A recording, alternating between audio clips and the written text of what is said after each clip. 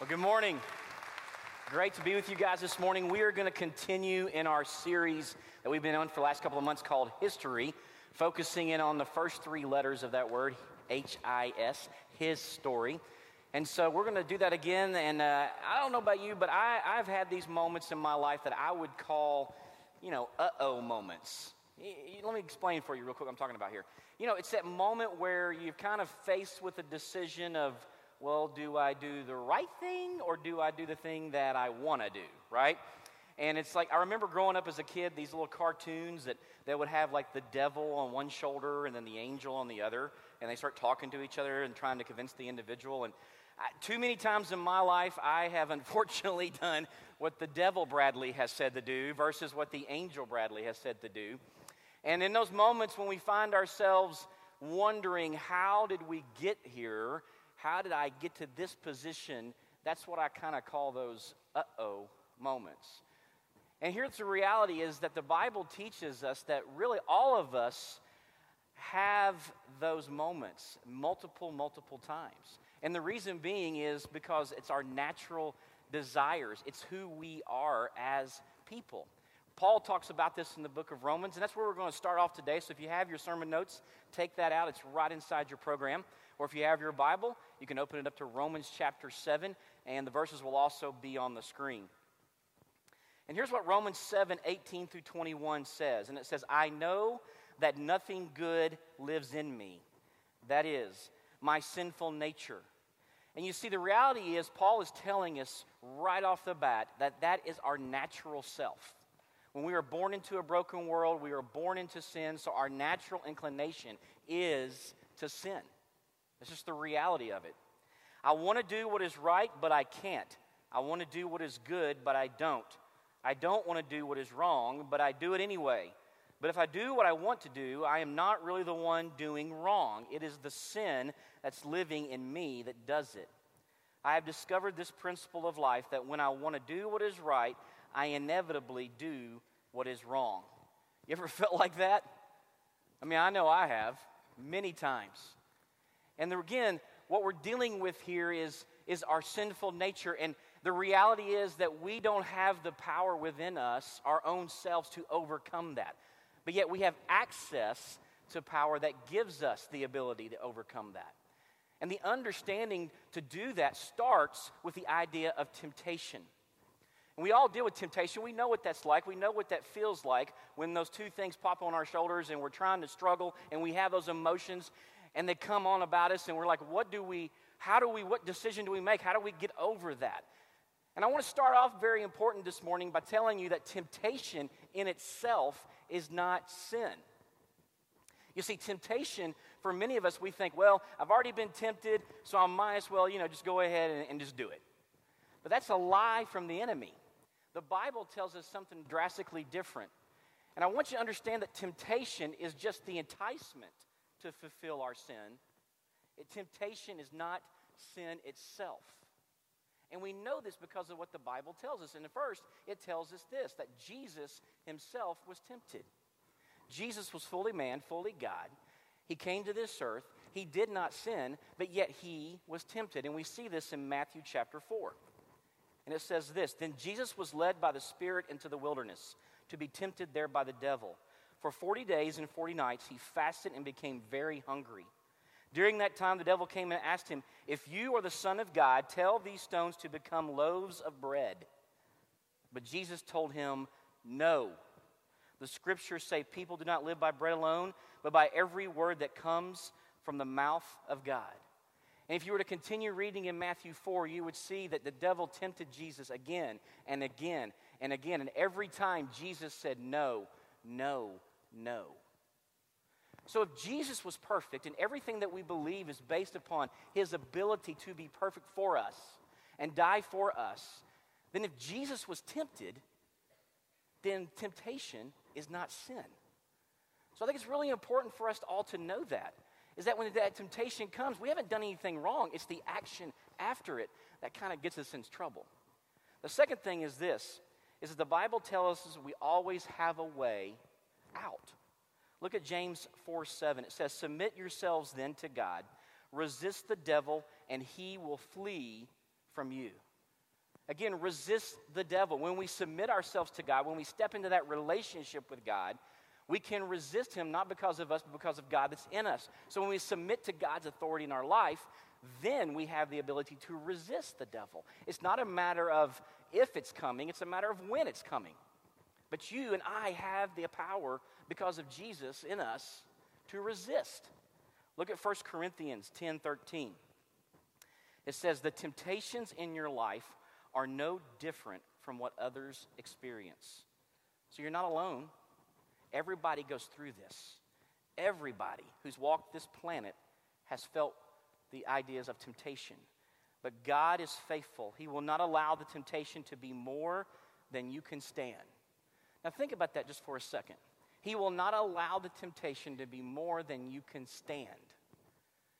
You know, I've often thought sometimes when I'm in the moment and those feelings are coming on, and I don't know if you've been like this too, where it's just hard.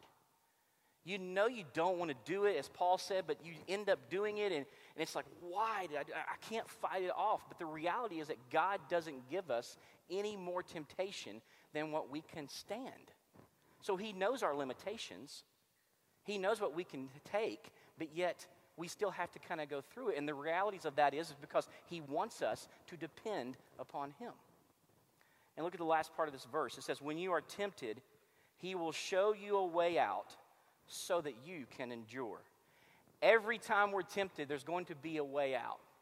That's the good news. Every time. We just have to be open to it and know where it is.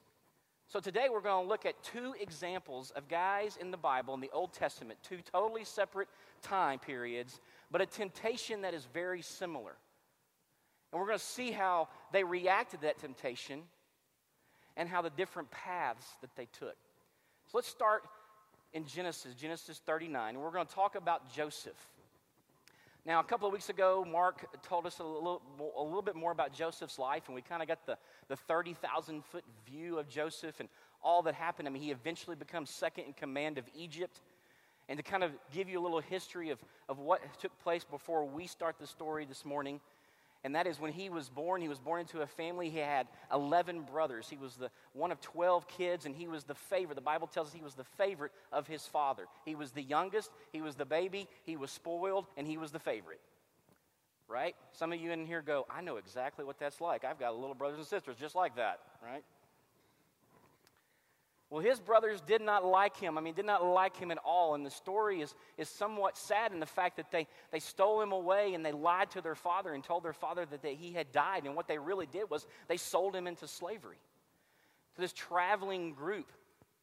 And so that traveling group goes into Egypt, and then they basically, that's what they would do. That's how they made their income, is they would purchase people, then resell them for more. It's sad, but it's the reality of the situation during that culture. So they go into Egypt, and they sell Joseph to a guy named Potiphar. And Potiphar was a high-ranking official in Egypt. And so Joseph goes into Potiphar's house. He becomes a servant of Potiphar, but in time, God blesses Joseph. Joseph works hard. He remains in his relationship with God, and he ascends to a very high position in Potiphar's house. And that's where we pick up the story. In Genesis 39:2, it says this: the Lord was with Joseph, so he succeeded in everything he did as he served in the home of the Egyptian master. Potiphar noticed this and realized that the Lord was with Joseph, giving him success in everything he did. So one of the things I want to look at first is, this is a path now that we're on. Joseph is on a path. And the very first thing we notice about Joseph is that he walks with God. He walks with God. Let me encourage you with this, that fighting off temptation, fighting off and finding victory over temptation must begin and start with your personal relationship with God. If you don't have a personal relationship with God, the concept of overcoming temptation or overcoming sin is going to be very difficult. But the good news is that anybody can begin and start that relationship with God simply by believing and trusting in Him and believing and trusting in Jesus. But once we start that relationship with God, we have to cultivate that relationship. We have to grow in that relationship. We have to spend time with him. And Joseph did just that. We see it in this verse. It says, the Lord was with Joseph. Joseph understood that even through the most difficult times of what he had already gone through, he continued to cultivate that. He spent time with God. He walked with God. So as we see here in a moment when the temptations come, he's got the framework. He's got step one already down, which takes us to step two. And we see this in Genesis 39, 6 through 9. It says, Joseph was a very handsome and well-built man, and Potiphar's wife, Sue, began to look at him lustfully. Come to bed with me, she demanded. But Joseph refused. Look, he told her, my master trusts me with everything in his entire household. No one here has more authority than I do. He has held back nothing from me except you, because you are his wife. How could I do such a wicked thing? It would be a great sin against God. So Joseph's past step number two is deny the sin. Deny it. Just say no. I mean, we saw that earlier with Jesus in Matthew 4, right? When the enemy, the devil, come on and was tempting Jesus, Jesus literally said no. It reminds me when my kids were small and they were little and they were just kind of, learning to walk and run around, and they realized they were mobile. And so they would begin running around, and we would try, we'd play zone defense. We would try just to keep up with it. And ultimately, sometimes you would see, you turn this way and your kid would go this way, and you see they're getting ready to head towards something that's going to hurt them. And you can't get there in time to stop them, so what do? No, no, no, no, no, no, no, no, no. And they stop. Now, if your kids are like my kids, they maybe stopped for 3 seconds and then they continued on, but they stopped. And there's something in our mind that triggers when we hear that word no. And it's critical. Try that when you're in the middle and that temptation comes on, to understand that you belong to God. And what's going to happen here in front of you is going to be a sin against God, and just say it. No. No. Just say no. I'm not going to do that. Well, unfortunately for Joseph, the story doesn't end there. It continues on. That temptation continues to come back and back and back. And so we see it in Genesis 39, verse 10. And it says this: she kept putting pressure on Joseph day after day, and he kept out of her way as much as possible. That leads us to step 3. Sometimes when temptation comes, we have to stay away. We have to stay away. We have to get to where we know that we're not going to be able to handle that. Don't go to areas that will challenge your ability to say no. In other words, if you struggle with alcohol, don't go to the bar. If you struggle with gambling and losing your money, it's probably not a good idea to get on a plane and take a vacation to Las Vegas. Right? I mean, it sounds simple, but it's so true. Stay away from the areas that you know you're going to have a hard time saying no. Be consistent with it. And that's what Joseph was doing. He knew that this was going to be there, and he knew that Potiphar's wife had already kind of, come on with him with the whole Joey Tribbiani thing and how you doing, and he was trying to step back. And he was finding these areas, so he knew that. He knew it was going to be difficult. So he just stayed away. But it continues. Look at what happens in verses 11 through 12. It says, one day, however, no one else was around when he went in to do his work. Now, I'm going to come back to this verse, but I want to stop there just for a second and point out a very important truth, that oftentimes when we step over the line and we go from temptation to sin, and we'll talk about this in a moment, there's nobody else around. And we think we can get by with it. So Joseph is here, and nobody's around. And she came and grabbed him by his cloak, demanding, come to bed with me. Joseph tore himself away, but he left his cloak in her hand as he ran from the house. Step 4, we need to feel that temptation and then flee. Feel it and then flee. Now, to this point, Joseph had done everything he needed to do, but yet here the temptation is coming toward him. It's coming after him. Now, if we continue to read the story in verses 13 through 20, you'll see that what happens is that he's done everything right, but Potiphar's wife now is frustrated. And now she has Joseph's cloak. So she makes up this elaborate lie about Joseph to her husband when he comes home and says, oh, this Hebrew you brought in tried to come in here and do all these things. And it was all a fabricated lie. And Potiphar got so upset and mad. He took Joseph and he threw him in prison. Now, the first time I read that, you probably thought what I did. Man, he should have done it anyway. I mean, just being honest with you. But he remained faithful because he understood this principle that there are consequences to our actions. And God's blessings will come, and that's step 5. And his blessings will follow when we just obey him and do what is right. Look at Genesis 39, 21 through 23. It says, but the Lord was with Joseph in the prison and showed him his faithful love. And the Lord made Joseph a favorite with the prison warden. Before long, the warden put Joseph in charge of all the other prisoners and over everything that happened in the prison. And look at the next phrase.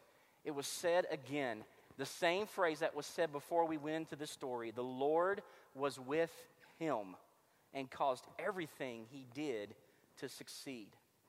So even in this very difficult situation where he's wrongly accused, Joseph was faithful. And because of that, God was faithful back and began to use him in a new area. And he saw success because of God's blessing.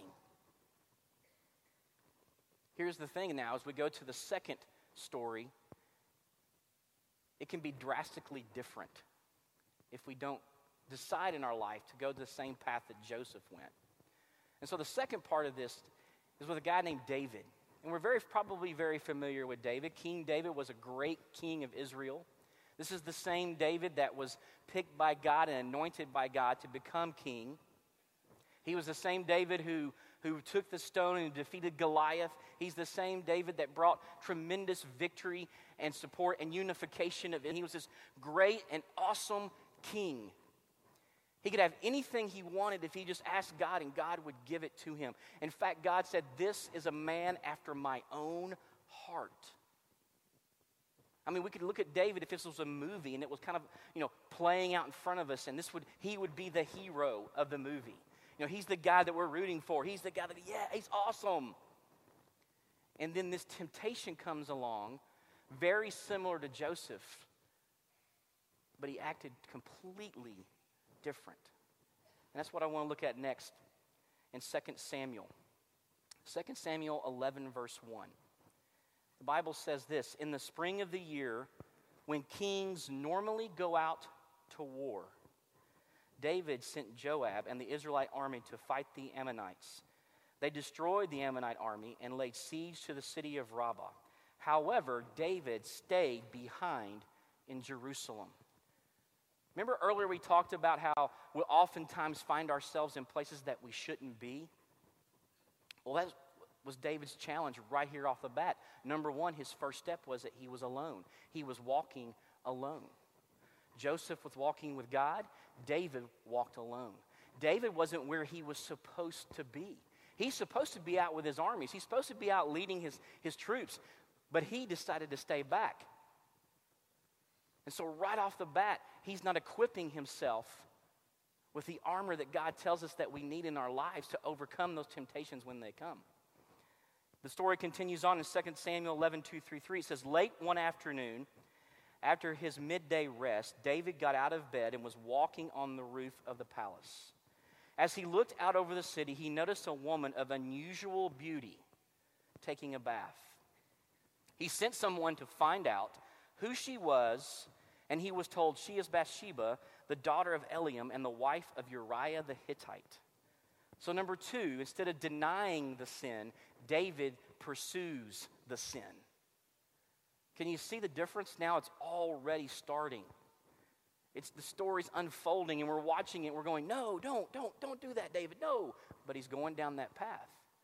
Now he can get out of it, but as we see it as it unfolds, unfortunately, things don't go the right way. He pursued it. He was on the rooftop. He was walking around looking out over his city. And he happened to look down, and there he saw, as the Bible says, unusual beauty, meaning there was not many like her. And instead of seeing and fleeing, or seeing and running, and seeing and go, I don't need to be looking down there, he stopped and he thought. He thought about it, and then he found out more information. He was pursuing it. And look what happens next. 2 Samuel 11:4 says this, then David sent messengers to get her. So number 3, Joseph stayed away, but David moved in closer. You remember in the story of Joseph when he stayed away, the temptation started coming after him? Remember that? And how Potiphar's wife came after him? Well, it's totally flipped now. David's down this path, and he sees something that he wants. He desires. He wants more of it. So what does he do? He's pursuing it versus the other way around. He brings Bathsheba to the house, to the palace, to the king's palace. And then we see in 2 Samuel 11:4, when she came to the palace, he slept with her, and then she returned home. So number 4, instead of feeling and fleeing, he felt and stayed. He stayed. He didn't flee the moment. He stayed in it, and he enjoyed it. Now, I'm going to kind of be straight with you here. Sin is fun. It is. I mean, it's our nature. We've already learned that. So when we step into sin, and right in that moment, I mean, there's some pleasurable things to it. There's some enjoyment to it. That's the lure of it, is that immediate gratification that happens. But oftentimes we lose sight of what can happen after it when we've acted upon it. Think about it like this. You know, if you were to put your thumb right in front of your face and you were to stare at your thumb, everything behind it is blurry because you're only looking at what's right in front of your face. Now, if you keep your thumb right there and then look your focus and go past it, your thumb becomes blurry and everything past it now becomes clear. And see, that's what sin is. Sin right in front of us, we oftentimes only think of it right here. We don't look at the big picture. We don't see the pain. We don't see the consequences. We don't see what could come from behind it. We're only staring what's right in front of our face. And oftentimes we need to be like Joseph. We need to look beyond what that immediate desire is in front of us and see what happens and see what can take place and understand that God's blessings is beyond that. His blessings are so much greater than what's right there in front of us with that sin, that temptation. And that's what happened with David. And that's step number 5, is that pain and suffering will follow. Pain and suffering will always follow sin, no matter what. Now, to kind of quickly tell you what happens with the rest of the story, Bathsheba, as we've seen, has gone away. And then just a few weeks later, Bathsheba comes knocking back on the palace door. David answers it, and she says, "Hey, David, I'm pregnant." Ruh-roh. As Israel turns, these are the days of our lives. Dum, dum. Right? Now, David has, again, another choice, and he probably stepped back and scratched his head and said, "Oh, this is not good. What do I do?" Well, he begins to just dig a deeper hole, and he wants to cover it up. And so he understands that Bathsheba is married to Uriah, and Uriah is one of my soldiers out on the front lines with my generals. And so I got it. I'm going to send a note to my generals to bring Uriah back. The king wants to see Uriah, a great, dedicated soldier in the king's army. Uriah comes back to see the king. And David says, "Hey, Uriah, you're awesome. Thank you so much. And here's what I want to give you something. I've sent wine and food to your house. Go, Uriah. Go home for a night and be with your beautiful wife." Man, that story's unfolding now on the screen, and we see our hero has all of a sudden become this villain. And he's doing things that are out of character. And he's doing things that, what in the world are you doing? Well, Uriah was a good man, and so he understood that I can't do that. It's not fair to the guys that are out there fighting this battle. And so he chose to sleep on the steps of the king's palace instead of going home that night. That plan didn't work. So David continues to dig the pit deeper, and he continues to cover it up more. And so he does, he writes this note, and he sends it out to Joab, and he says, "Put Uriah on the front lines." Because he knows putting Uriah on the front lines is pretty much going to kill Uriah, and that's exactly what happened. Uriah was killed. And guess what great King David did a few times later? He brought Bathsheba in and married her. Covered it up. Thought he had gotten by with it, but he didn't. And we see this in 2 Samuel 12:10. God sends a prophet, and this prophet points right at David and says, "Why then have you despised the word of the Lord and done this terrible deed? For you have murdered Uriah the Hittite with the sword of the Ammonites and stolen his wife. From this time on, your family will live by the sword because you have despised me, taking Uriah's wife to be your own. This is what the Lord says, because of what you have done, I will cause your own household to rebel against you."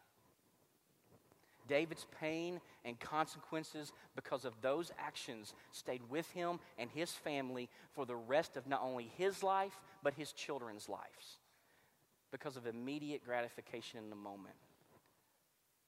But here's the thing. If we're all honest with each other this morning, we would say this: we've probably been there. I know I've been there, where we've dug ourselves this big hole and we've done things that we don't want to do, and we actually have done things and we kind of look at ourselves and go, who am I? What am I doing? But here's the beautiful truth of God's word, is that you always have a way out. You always have a way back. The redeeming grace of God through Jesus is always, always, always available to you, no matter what. No matter what, there's always hope. There's always a way back. David understood this. Even in what he did, he penned a great prayer of confession to God, and it's in Psalm 51. And just listen to this just for a quick second.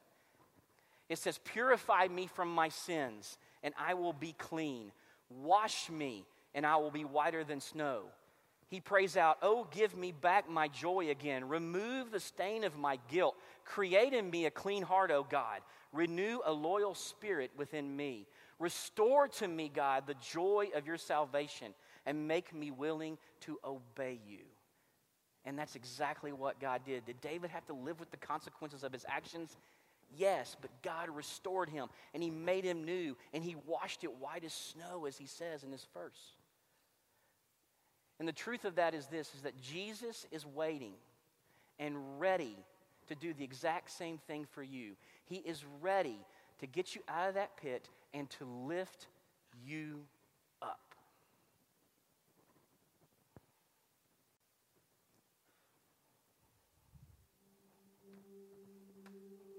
I was raised in a Christian home. I was raised in church with a very strong Christian family. During my late high school years, I started experimenting with alcohol and smoking weed, and that eventually led to other things. I started taking pills and just struggled with some of that my late teen years. And then as I got to college, it just progressed and got worse. It led to other drugs. I started experimenting with cocaine and ecstasy and shrooms and just about every drug you can imagine. And it got to the point where I had just completely lost everything, lost all hope. I was hanging around with other people who were using cocaine all day, every day, and the amount of cocaine that I was doing was even scary for those people. I remember at one point I was in a parking lot crying, begging my drug dealer to please sell me more cocaine, and he refused it because he thought I had a problem. But it was to the point where I hated it, and I didn't understand how you could hate something so much and not stop doing it.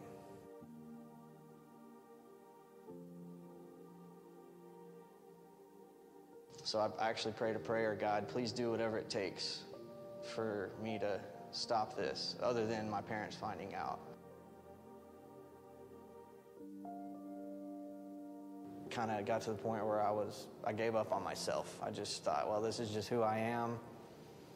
I'm just a drug addict. I'm just an alcoholic. This is just the way God made me. I thought, God, why did you make me this way? Why did you give me these tendencies and this addictive personality? But I'd kind of gotten to the point where I had just given up on myself. I thought I was a lost cause. It was just a very hopeless feeling, and it was all, I put on the happy face and around everyone, but it was just this double life that I was living. The drinking got to the point where I was, getting blackout drunk every single night, and a lot of it was done in public, but there was a lot of it done in secret too. And I got a DWI. I wrecked my car, and it's just one thing after another. God was just trying to get my attention, and I just refused to listen. I woke up one day and I made a choice. I knew that if I were to continue down this road that I was going to kill myself or someone else. So I told a really good friend of mine that I needed help, and she kept me accountable to that. I knew it was going to be hard to stop, but I knew that God just wanted me to make that first step, and that if I made the first step, that he was going to reach down and grab me out of that deep pit that I dug myself into. And so I knew that all I had to do was make the choice and step into what he has, and I knew that he would help me out. One of the things I love so much about COF is just their love for people. You can really come as you are, and this is a home for everyone. Everyone is welcome. Like Mark always says, we're just one big dysfunctional family. Throughout some of my struggles here, my friends at Community of Faith have just loved me and walked with me through some of those hard times and struggles, and they didn't judge me, but they just were there for me. They stood with me, they prayed with me, they prayed for me, and just loved me through it. There's a Bible verse that I really love. It's Psalm 40, verse 2, and I think that those few lines tell my story perfectly. It says that he lifted me up out of the slimy pit, out of the miry clay. He set my feet upon a rock and gave me a firm foundation to stand. And he put a new song in my heart.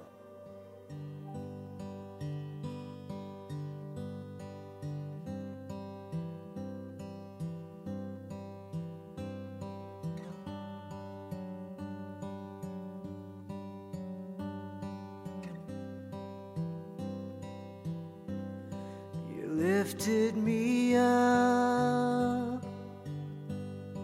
You lifted me out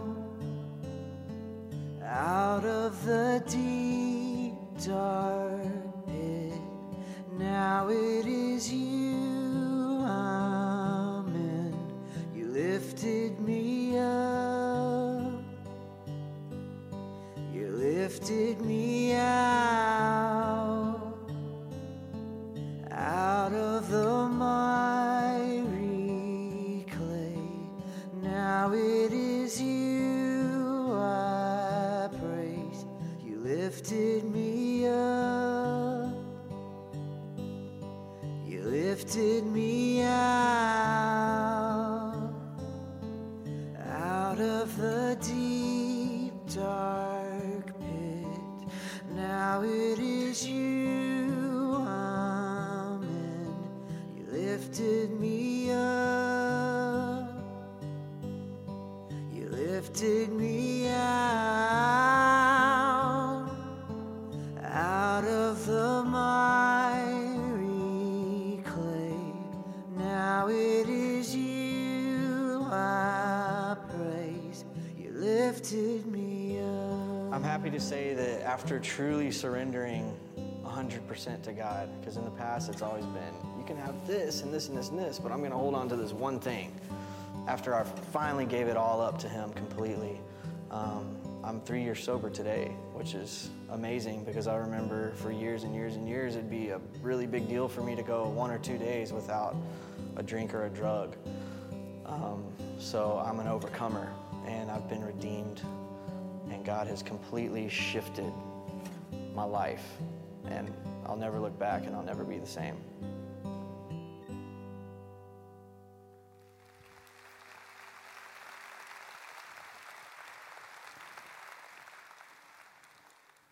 No matter what you've done, Jesus is there. You say, Bradley, you don't understand, man. You don't know what I've done, and you don't know how many times I've tripped over myself and over again. There's no way. Yes, there is a way, and it's because of Jesus. I'm going to go back to the first verse that we saw earlier when Paul in Romans chapter 7. And look at this last part of that. It says, I love God's law with all my heart. There is another power within me that is at war with my mind. The power makes me a slave to the sin that is still within me. Oh, what a miserable person I am. Who will free me from this life that is dominated by sin and death? Thank God. The answer is in Jesus Christ our Lord. Earlier we saw David pour out his heart, asking God to cleanse him in Psalm 51. And that same word, cleanse, can be found again in 1 John 1:9, when the Bible tells us this, that if we confess our sins, He is faithful and just and will forgive us our sins and cleanse, there's that word, from us from all unrighteousness. And that word cleanse is so key. Literally, the Greek word is katharizo, which means to purify, to remove all filth. The verb tense actually is I make clean. God is waiting to make you clean. And when we think of that word clean, we immediately think of the image of water, a cleansing. Do you know in the Bible that rain is a sign of God's blessing, His cleansing? How many of you this morning need to be cleansed by God? How many of you need His mercy? How many of you need His grace? How many of you need His blessing?